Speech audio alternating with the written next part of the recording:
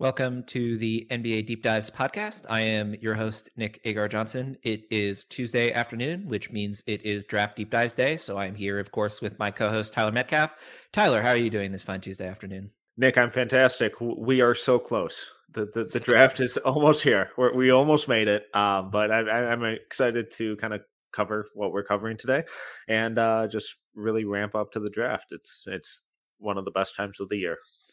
Absolutely. So we have a fun one today. We're going to start off with a little bit of discussion on each of our most recent articles over at No Ceilings NBA before we really dive deep into our big boards. So we're going to run through each of our respective lotteries, debate a little bit, sort of discuss differences. I know for a fact that there's going to be at least one major difference between our two boards. I think some of you might have some inkling of what that difference might be, but we'll get to it when we get to it, But we're going to start off today by talking about the article that I co-wrote with Tyler Rucker earlier this week about Keegan Murray and what we called the Keegan Murray dilemma that faces the Sacramento Kings at 4th overall.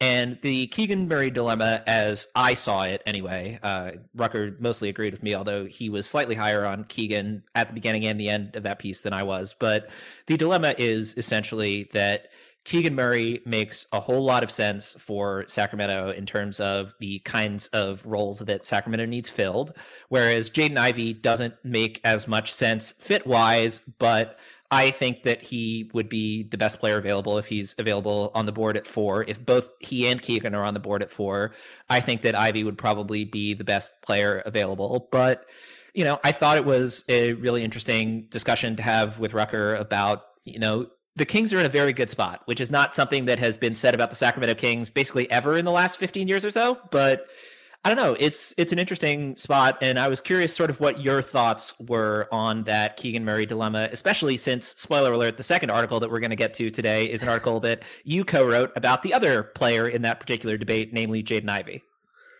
And it's really tough because, if you're taking the home run swing, which if you're picking in the top 4, I think you probably should be. Jaden Ivey's the easy pick here. I think he has the most superstar upside of kind of any player in that range, but I think it could be, a slow build for him to become the player that a lot of people think he could be. The Kings are obviously trying to win now and get in the playoffs the first time in what feels like a few generations. And I think Keegan Murray is the better option for that. So it's really going to be fascinating what direction they go, because it's really going to tip the hand of kind of the front office's view of this team, whether they're short-term or long-term thinking, and how secure they feel in their job.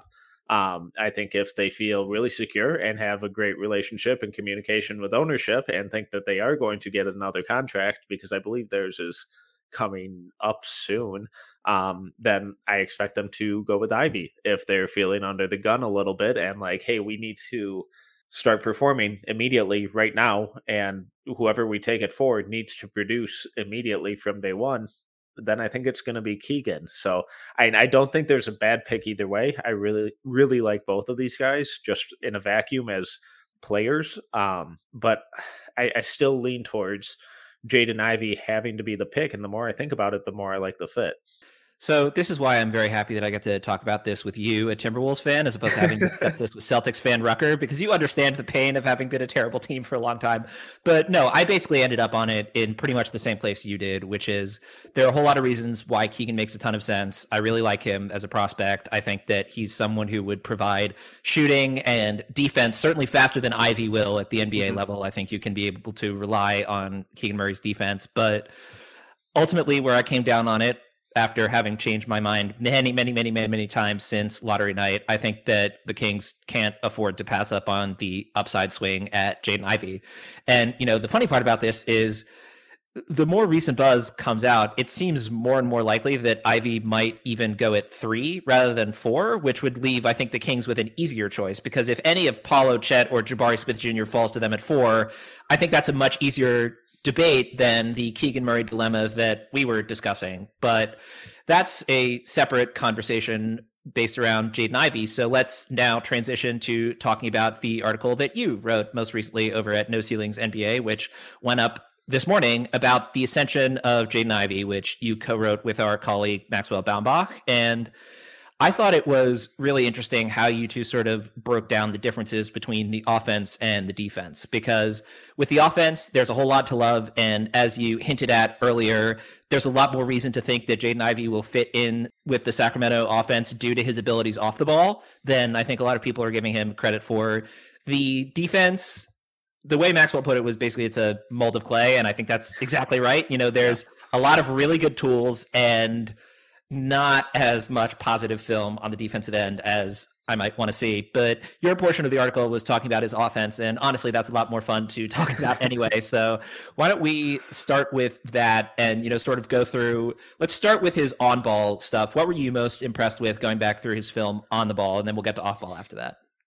Yeah, and the first thing that just leaps off the screen when you watch him is his speed, and that really is highlighted in transition. And we talked earlier this season when I wrote about his transition offense, and it's just absurd. The variety of it, the different ways that he can score, the way that he goes from 0 to 100 in a blink of an eye.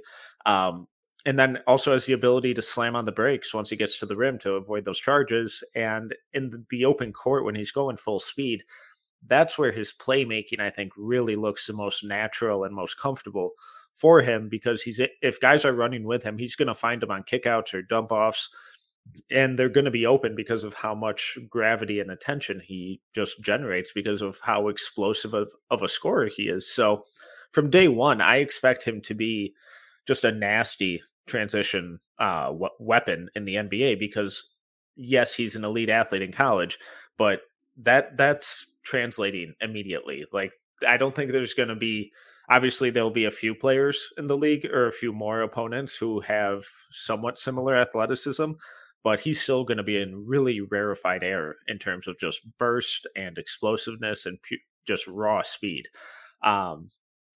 Then his pick and roll stuff was really impressive too, especially when he got downhill. He used screens basically the same way that he used space and transition to generate that runway to the rim. And that's where he was able to, finish over contact, had the strength to finish through contact. I really liked how he secured the ball when he gathered through traffic. His driving kick playmaking was the most impressive out of the pick and roll. But his overall playmaking is just okay. I worded it in the article that he doesn't make traditional point guard passes, and I hate the way that I said it, and I still do, but he passes like a shooting guard or an off guard, not necessarily a point guard. So that's kind of where my hesitation with him being a point guard comes into play. But the way that he's able to really harness and leverage his just absurd first step, and then his improved strength and leaping ability to be this dynamic on-ball scorer and creator, I think is really, really impressive. So I do want to move to the off-ball stuff, but before we do, I just want to circle back to one thing you said earlier, which I thought is incredibly important in evaluating his game, is how good he is at changing speeds, that he's not just someone who, and, I've beaten this dead horse many a time when talking about De'Aaron Fox and how, his first year or so in the league, he really only had one speed, which was go full speed. Yeah. And, the fact that Ivey already has that ability to, to hesitate, to pull up a bit, to, stop, start kind of, there are some plays, and, this gets into his off ball stuff too, where, he's just, jogging around, then he hits the turbo button, and all of a sudden there's just nobody anywhere near him. And, that I think is really impressive for a young guard to be able to do. And, granted, I think the point that you made about his point guard passing, even though you hated the way you worded it, I think, it's a good point to make, in the sense that, he's not someone who will be a primary point guard early on, that's going to be something he has to grow into. But, the flip side of that also is that, well, he was very, very effective off the ball, and he did get a decent amount of off ball opportunities because Purdue ran a whole lot of their offense out of the post, which when it was Trevion Williams, I totally got it. When it was Zach Edey, when it was Travion Williams, I totally got it. But moving on. Exactly. But speaking of moving on, let's get a little bit deeper into Jaden Ivey's off-ball offense, because in particular when, contrasting it with the Keegan Murray dilemma, I think his ability to play off-ball would be vital if he ends up going to the Sacramento Kings.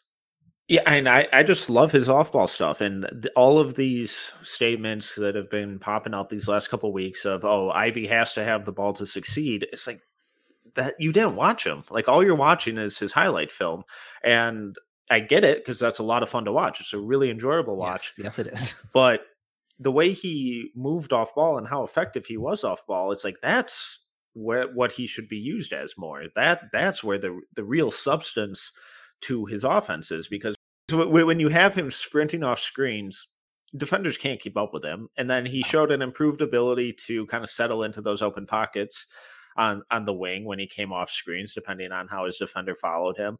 And his footwork and how he organized his shot off the catch was really impressive. Now, some of his misses were really bad, but the overall off-ball shooting numbers I thought were encouraging. And, he took a huge jump overall in his outside shooting this year, and I don't expect him to be JJ Redick or Ray Allen or anything out there running off the screens and hitting movement threes consistently.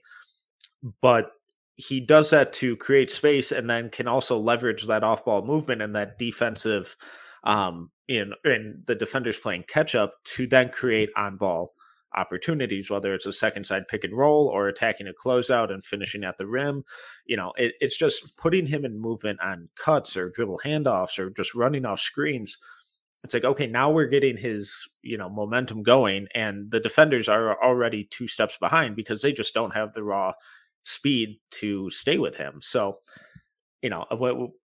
when I talked about his playmaking earlier being that of more of a 2 guard and not a 1, I like that. Because that's who I think he should be. That's the role I think he should play, at least early on in his NBA career, because he doesn't manipulate defenses from an athletic standpoint. I get the comparisons to Ja, but Ja was manipulating defenses at will. He was averaging, almost 10, 11 assists in college.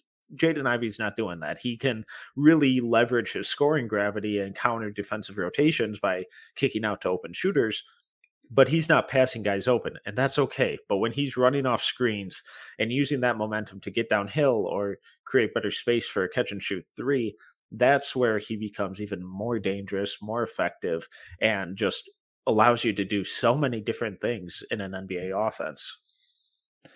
All right, so we are now going to transition to talking about our lotteries. So we are 9 days away from the NBA draft, which is ridiculous to say. We're now single-digit days until the NBA draft.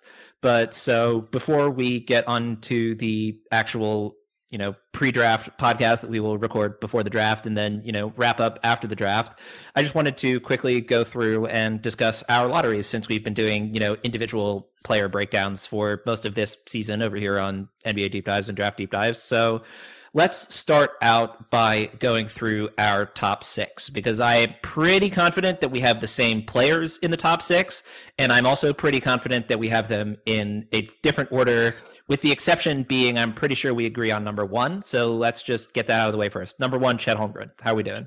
Yep, 100%. Since day one, sprinting to the podium.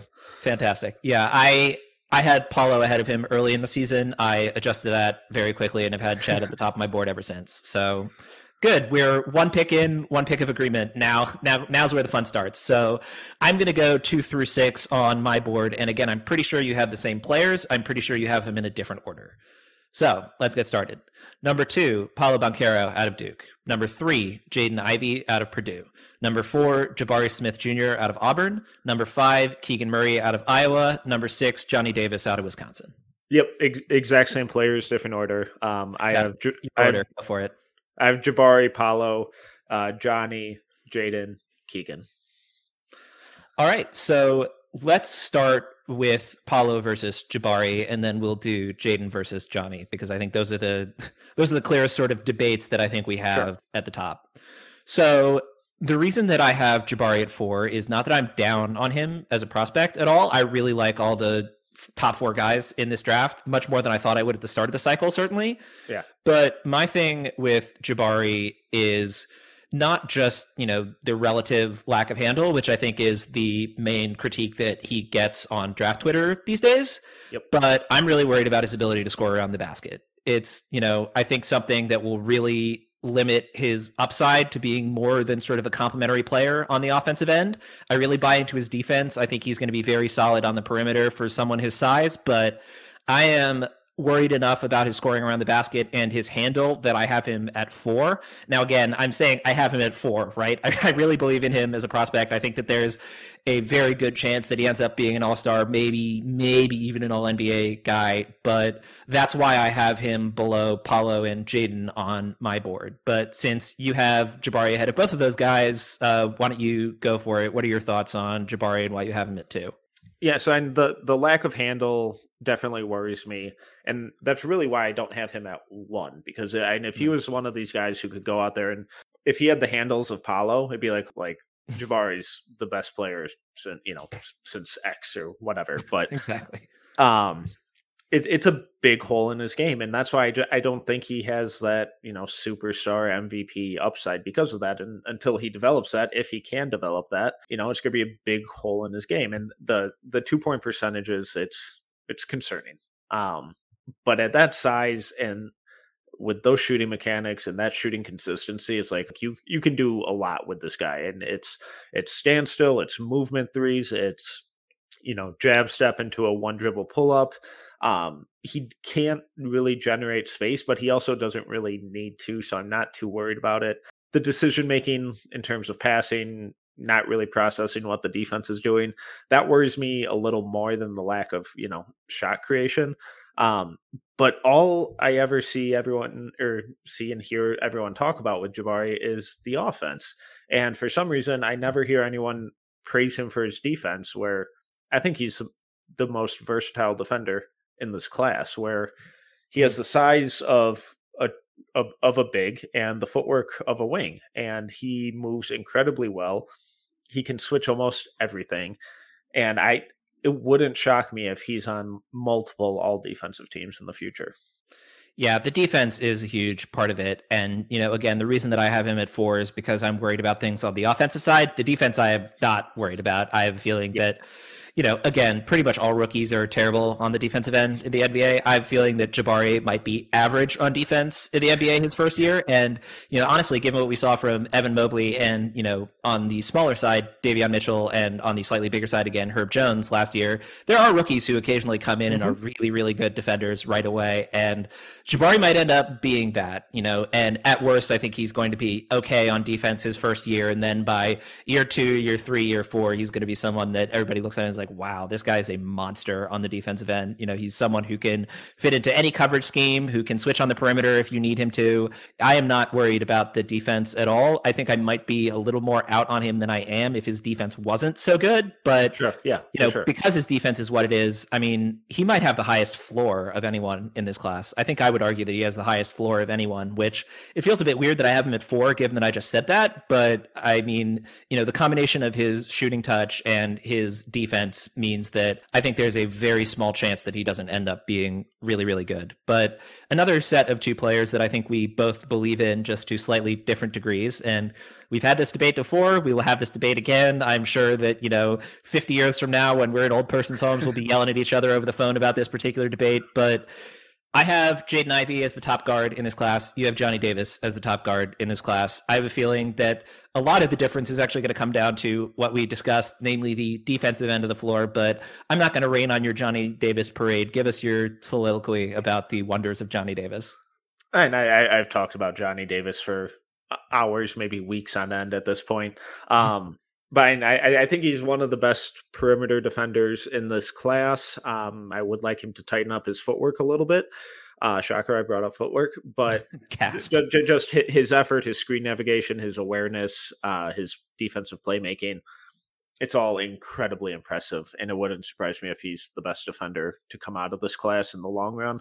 And then offensively, his ambidexterity on scoring and playmaking is incredible. The accuracy and the touch in the vision for passing, I think it gets really slept on. Yes, I know the assist numbers aren't there. to get an assist, the other guy has to make a shot. And when you have no one else on your team who can shoot, you're not going to get an assist. So from just an overall context standpoint, I can't think of many players who were in a worse situation than Johnny this year, and he still had the performances that he did.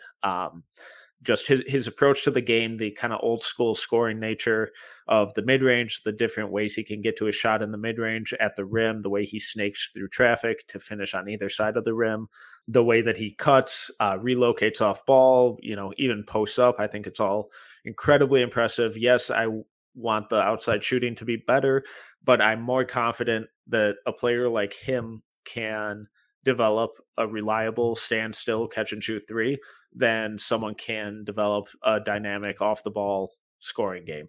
So what he needs to improve on, I think, is improvable, especially if he lands in a place like New Orleans or San Antonio with really well-regarded shooting coaches. And that just his overall approach to the game, where he's competitive, he does whatever his team needs him to do, and he fills whatever role his coaching staff asks him to. We've seen him play a ton of different roles over different competitions in the last 2 years, and he's pretty much succeeded at all of them.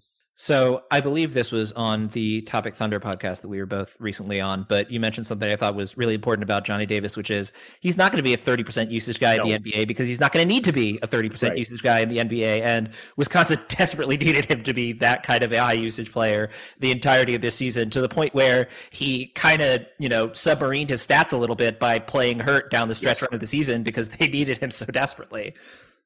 Yeah, and it's just stop thinking of him as who he is in Wisconsin. All of these guys' roles change, except for the top 0.1% of draft prospects.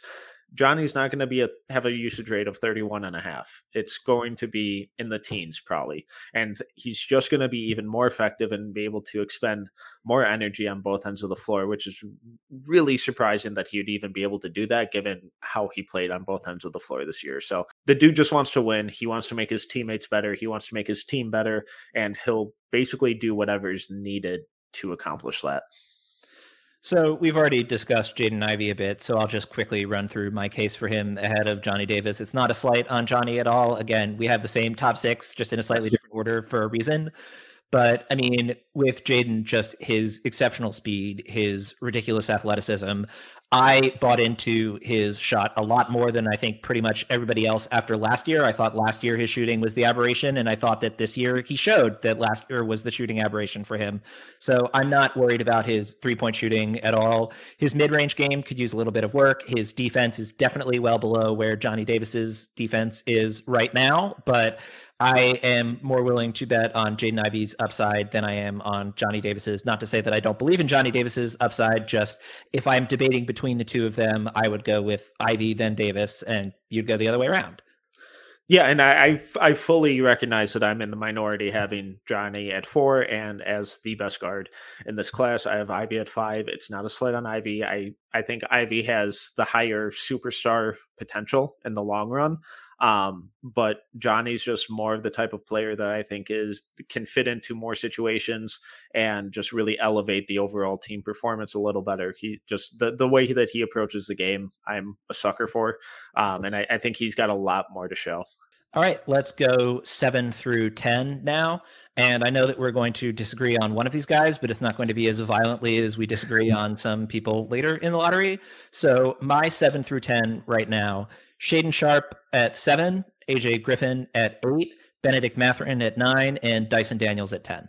So yeah, the facial expression that the listeners of this podcast, which is an audio medium, did not see was made when I said Benedict Mathurin at 9. I know you're slightly lower on him, so why don't you give the anti-case before I give the pro case for Benedict Mathurin here? Do you want me to give where I have Mathurin?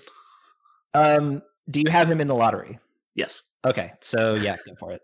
I have him at 14. Okay. I think he's going to be a really good player in the NBA. I think he's a better shooter than his percentages indicate, because he took a lot of really tough movement threes this year. And I think that's a really encouraging sign for him long term. I just think he's purely an off-ball scorer who plays inconsistent defense. I don't see the offensive upside. I keep seeing him well, now I see him kind of being mocked at, pick 5 to the Pistons, and I just can't come around to that, at least at that spot. I like the fit for the Pistons if they were at 9 or 10 maybe, but I don't he showed almost no on-ball equity improvement this year from what he showed as a freshman. I know he ran more pick and roll, but I think the playmaking is really limited. I don't think he creates much space. But as an off-ball scorer, I adore him. I just when we think about that type of player, really good athlete, good off-ball scorer, defense kind of comes and goes. It's like, is this guy going to be just Tim Hardaway Jr.? And I love Tim Hardaway Jr., but I'm not sure I also want to be taking Tim Hardaway Jr. with a top 7 pick. Sure. I mean, I don't have him top 7, so I wouldn't go quite that high. I think I buy into his defense a little bit more. I will agree it was definitely inconsistent, but I was very encouraged by the positive signs. In terms of the on-ball equity, it's not quite there. I think he did really show improvements as a passer this year. I think he would have a lot more to go before he can be the kind of on-ball player that you would want to take at 5th overall, if we're talking about the Pistons being in the conversation for him. But again, I think the difference here is really just I buy into his defense a little bit more. I think he showed a little bit more as a passer and playmaker this year than he had his first year at Arizona. And I think that he has a very, very high floor as an off-ball scoring, shooting type. I think that he will be a valuable rotation player sooner rather than later. And I don't think that 5th starter for, a long period of time in the NBA is out of the question for him. So that's sort of why I have him at 9. But that's sort of the big debate there. Why don't we get your 7 through 10 now? Because I have a feeling at least a couple of the players that I mentioned in my 7 through 10 are going to be on your list. Yeah, it was pretty similar. At 7, I have AJ Griffin, 8, Jalen Duren, 9, Shaedon Sharpe, 10, Dyson Daniels. Okay, so we're in the same place with Daniels, which is yeah. I mean, I've bumped him up my board a significant number of times in the last 2 months or so, but I'm not quite at the top 4, top 5 buzz that he's been getting some places. Shaedon Sharpe is just impossible. It's just, oh my god, it's like. Part of me wants to go back to, the sort of old adage of back in the era when NBA players were drafted straight out of high school. A lot of people were very worried about, the bust rate is incredibly high. The bust rate is incredibly high. And if you look back at the data for the picks that were actually high school guys taken in the draft, for the most part, they were more effective during that era than college players taken in the draft because, surprise, surprise, they were so supremely talented that they could just get drafted directly out of high school. So, that part of me is like, okay, I can't drop Shaedon Sharpe too low because he was the number 1 recruit in his high school class. And if you look at his highlights, it's just absolutely ridiculous. He's one of, if not the best vertical athletes in this draft, maybe the best, probably the best vertical athlete in this draft, and a good enough shooter that you can, buy into him being that kind of off-ball wing who can absolutely dunk all over 74 people at the same time kind of deal. But I can't put him higher than 7. I can't do it. I mean, especially the conversation that we had back when the Kings were picking at 7 between would you go with Shaedon Sharpe or would you go with Bennedict Mathurin? I don't know. I mean, I have Sharpe ahead of Mathurin on my board. I think the upside is just so much higher for Sharpe than it is for Mathurin, but we haven't seen him play organized basketball in a year. Yeah.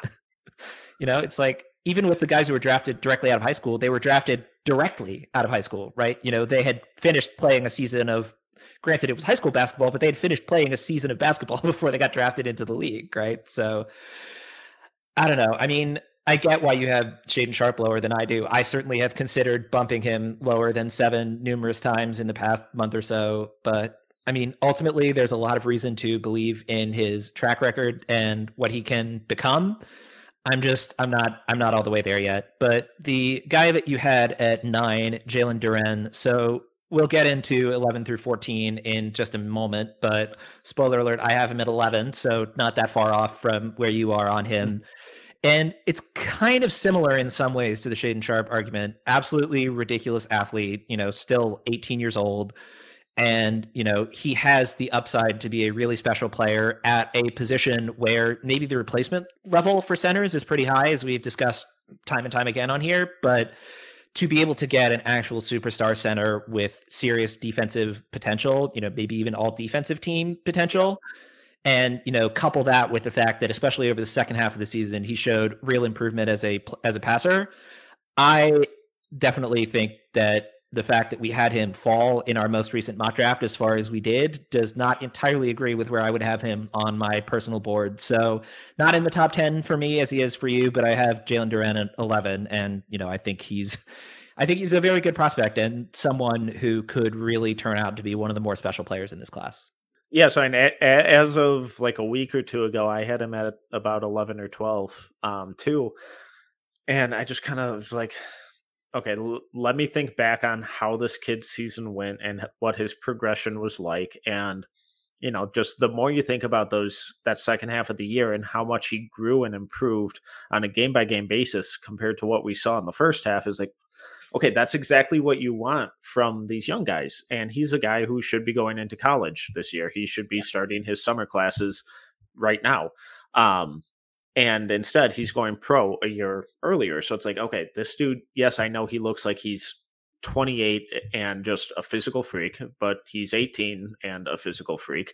From an athletic standpoint, it's hard to find guys like that. And that gives him just such a solid baseline of what he could be as an NBA player. And then when you think about the steps that he took in improvement, how his context at Memphis really held him back, there's just a lot to kind of get excited about. I'm not sure I ever really buy him as a shooter, but maybe 15-foot face up. And if he could do that, that'd be huge. If my hesitations with him are, okay, how do you get your shot? And it's, he's got to get more comfortable with that one dribble spin back into a layup or just that 15-foot face up. If he's just a role guy, I don't think taking him or having him as a top 10 guy will necessarily be legitimized by that, unless the defense really takes a jump. But I think there are a lot of different things that you could do with him on offense in the long run, especially if he has like an actual point guard to play with. That could be really interesting. And then just his rim protection, it could be really special. I don't think he's as switchable and mobile as a lot of people do. I think he kind of actually has heavy feet for a lot of it, but his explosiveness and the improvements that we saw with his defensive awareness and decision making, it was really encouraging for a guy who is playing up a year. Yeah. So I think that you're definitely right that he needs a couple of counters, a couple counters in the post and maybe a 15-foot jumper would really help his game. Earlier this year, I, on the No Ceilings podcast, described the Memphis offense as not just a tire fire, but a tire fire from which you would take fires and use those flaming tires to light other tire fires. Yes. And that context changed a little bit in the second half of the season, and Duren looked a lot better because of it on the offensive end, which, is not particularly surprising, but, I think it's also worth noting, again, he's playing a year up at this point, and he was still able to be as impressive as he was in that context without a real point guard and without really any sort of offensive creation around him until the second half of the season. And even then it was a little bit iffy. Yeah. And it was just, he took the steps that you want to see from a young player. And, when you're that physically imposing in high school, it's really easy to get into the habits of, okay, I'm just going to overpower you on every single play on both ends of the floor, and I'm just going to physically dominate you. When you keep going up levels, you have to have something different. And the guys who can't adapt and implement different things into their game that isn't just brute force, they're the ones that you see, getting 15 minutes a game at most. What Duren showed in that second half of the year was that he was at least willing to try some things and that he has the potential to grow into different things that aren't just purely brute force. And that's what I really wanted to see from him, because at the start of the year, it was just pure power all the time. And it wasn't working for him. But when you can mix in some agility and some change of pace stuff and some, finesse to your game and then hit him with the brute force, it's like, okay, well, now I have no idea what to do with you because you're constantly keeping me on my heels, because you have all these different things to go to. So he's really got to work on a lot more of that and really refining it. But if he does, he could be a really special player. I always feel bad about using him as the example, but I think he's really the best example I have for this. Cliff Alexander, Oof. just someone who was such a monstrous high school player and just ridiculous athlete for a center. And he just never figured anything else out other than being able to dunk over people and push them out of the way. And the fact that Jalen Duren was so objectively not that is, I think, a really encouraging sign. And again, I feel bad about using that as the example, but there are other players you could go back to. I should probably find a couple more to put in my toolkit so I don't have to say Cliff Alexander every time. But there are plenty of guys who are top level high school recruits who just never figure out enough else to be able to do anything more than physically dominate people. And as you continue to progress forward in levels of basketball, it gets more and more difficult to do that because the players around you are more and more athletic. It gets more and more difficult to just shove them out of the way. And if you never really develop anything else, then you can go from being a top-ranked high school guy to not being drafted at all. And Jalen Duren, especially over the second half of the season, showed the kinds of developments that you would want to see, especially from someone who was so young as Duren playing in a college basketball context. Yeah, and the league is all about versatility now. And, coaching staffs and defenses are so smart that if you can only succeed at one thing, you're incredibly easy to scheme against. I talk about this with off-ball shooters all the time. If you're a lethal off-ball shooter, awesome. What are you going to do when they run you off the line? If you can't do anything, you're not playable because, okay, well, cool. Now it's a turnover or a brick shot or, some wild floater or something.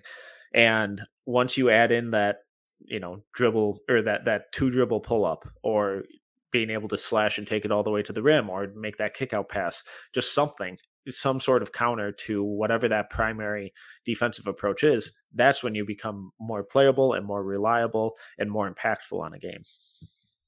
All right. So I already stated that Jalen Duren was my number 11. You already stated that Benedict Mathurin was your number 14.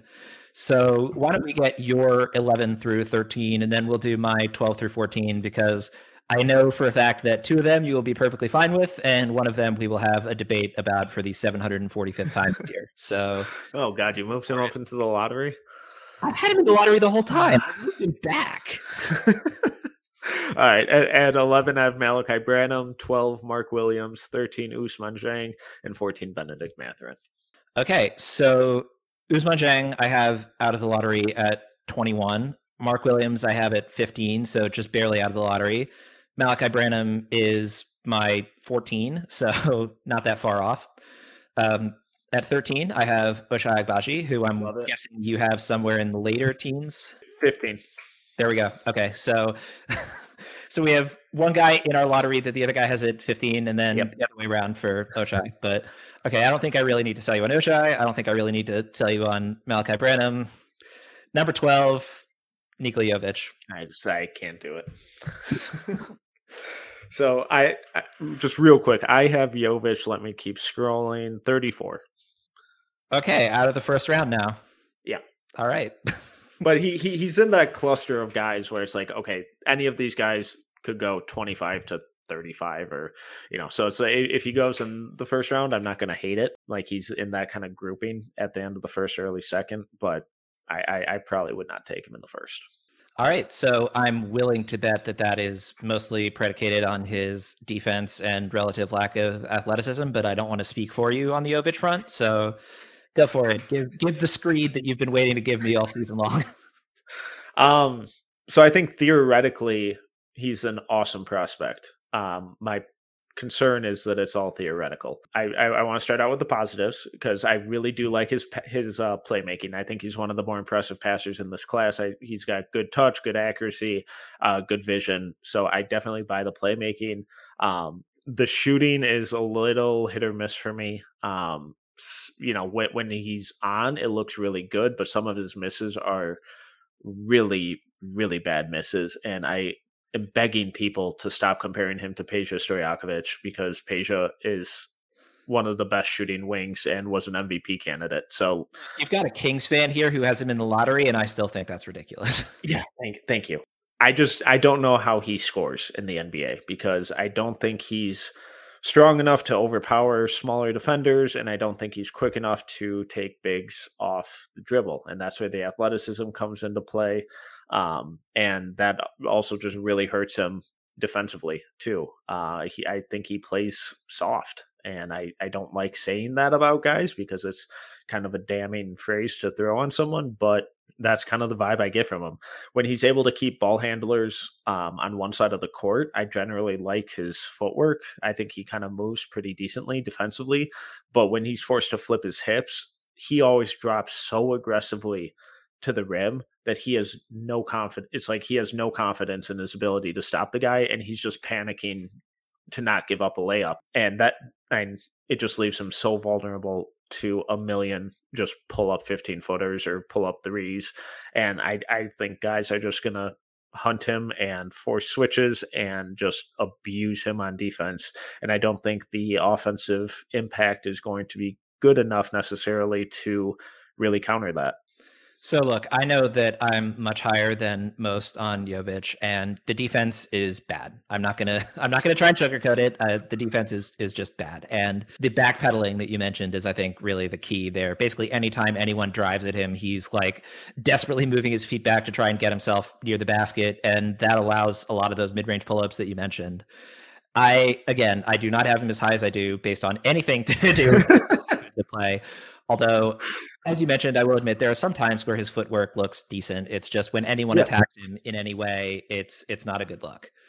That being said, the reason that I buy into him as much as I do, the main thing is the passing, the playmaking, especially in this class where there aren't really any top tier playmaker passer types, especially in comparison to the last few years of the draft. I think that his passing and playmaking really stands out in comparison to the rest of the 2022 draft class. So that's my big thing with him. The other big thing with him is literally just the fact that he's big. He's 6'11", right? I mean, I don't want to put him as the center in any defensive scheme because he's going to get absolutely destroyed as the center in a defensive scheme, but he's big enough that I think you can find non-threatening forwards to hide him on most of the time and allow his offensive game to come through. And I think the other reason that I have him as high as I do is I buy into the shooting more than most people. I think that the biggest problem for me with his shooting is his shot selection, not the actual shot itself. I think he's got a pretty nice form. I think he knocks down his threes with the kind of regularity that I would want him to. And,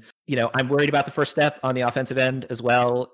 He has a good handle for someone his size, but he can't use it as much as I would like him to, given that his first step is not that great. So, I don't want to oversell here, but I think that his combination of size, passing ability, and the fact that I buy into the shooting touch a lot more than most people is why I have him as high as I do. And, as I said, I've dropped him a little bit, but I never had him any higher than 10th. I wasn't one of those guys ever throughout this process who thought Jovic was a top 10 guy. But I think that, with the 12th pick in the lottery, I think ultimately that even though he's going to be bad on defense, I think that his full, I've compared him to Nemanja Bjelica a lot. And I think that's sort of indicative of where I think his median outcome is, like his 50th percentile outcome is someone who I think will be a valuable role player as a shooter off the bench who can make plays, who can, fit into an offense, make reads, that sort of thing, and be 6'11".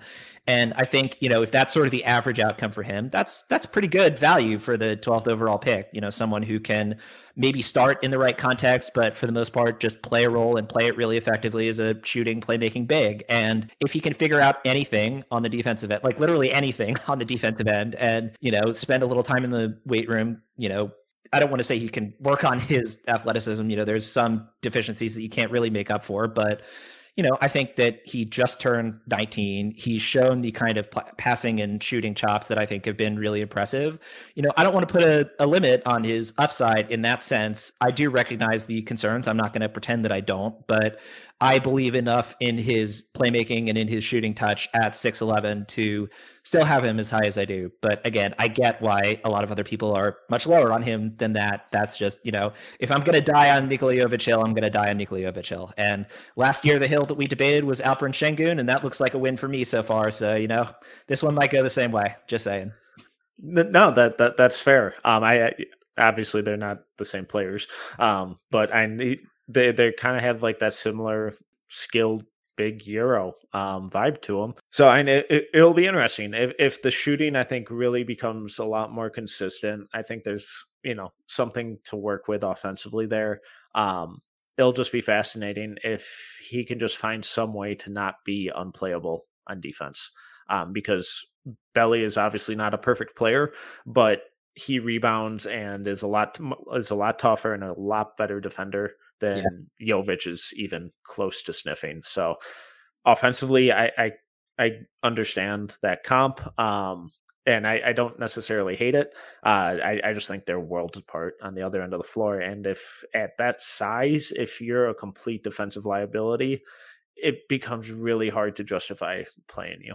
Yeah, again, it's totally fair where everyone is coming from with the criticisms. It's not that I don't get it. It's I think that I'm higher on the positive parts of his game, and I think I'm about in the same place of most people with his defense, but I think I'm, just higher enough on the positive parts of his game that I have him as high as I do. But I do want to talk quickly about a couple of other guys that we have in our respective lotteries. So I think it's fascinating and perfect that we have one of Ochai Agbaji and Mark Williams at 15, and the other you had him at 13, right?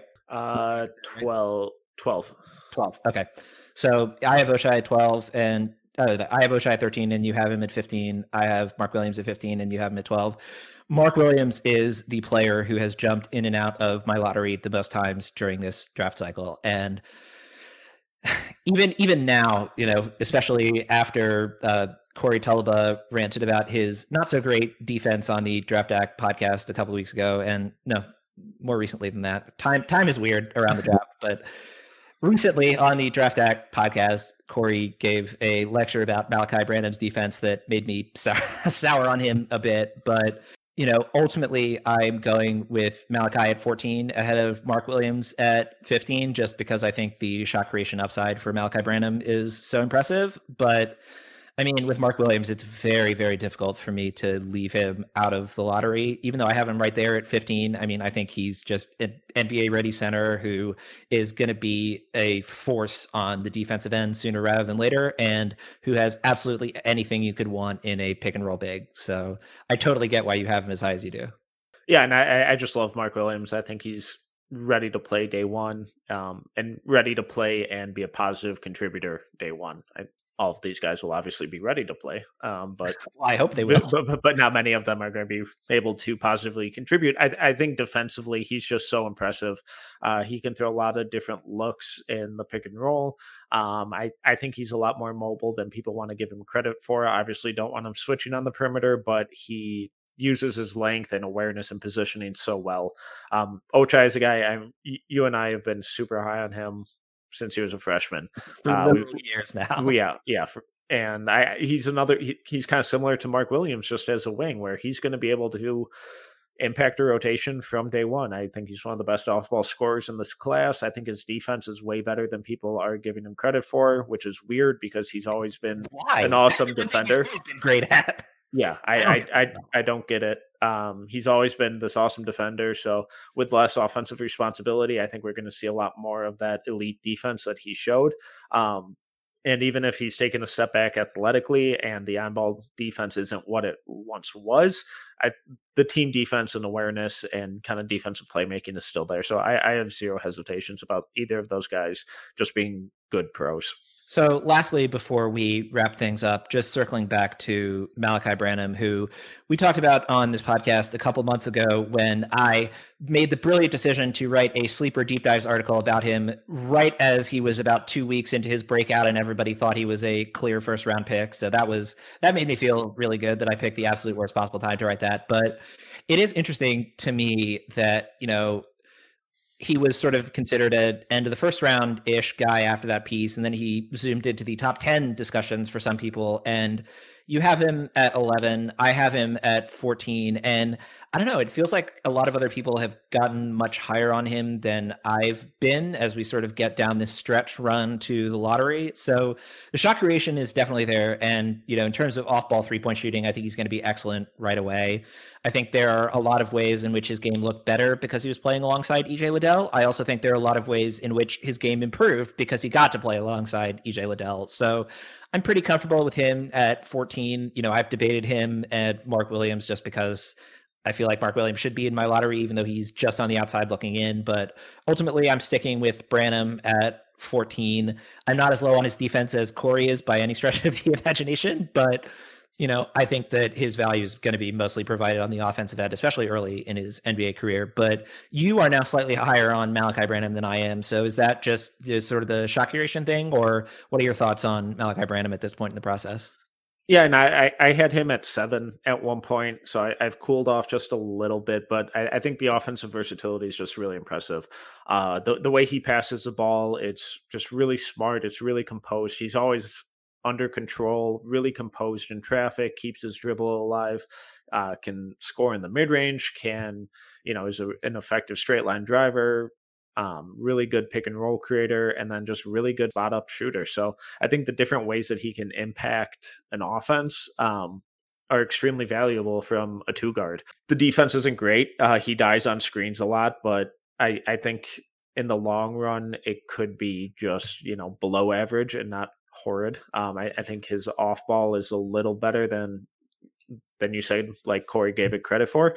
But the main selling, if you're drafting him, you're not drafting him for his defense. It's all about just the offensive versatility, how he scores, how he moves the ball, and just the different ways he contributes. All right. Anything else you want to cover here before we wrap things up?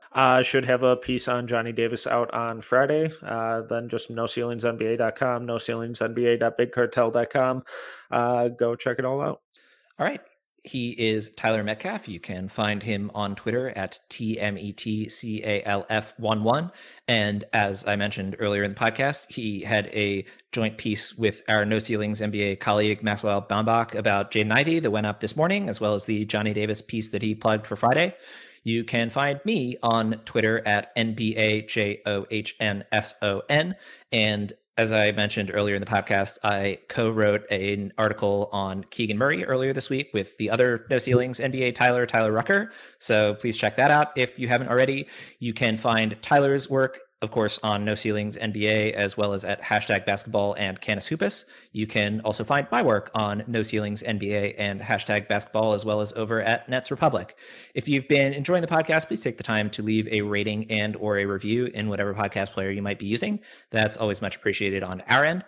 And if you have any feedback, feel free to reach out to me either via Twitter or email nickaj.nba@gmail.com. And as always, thanks so much for listening.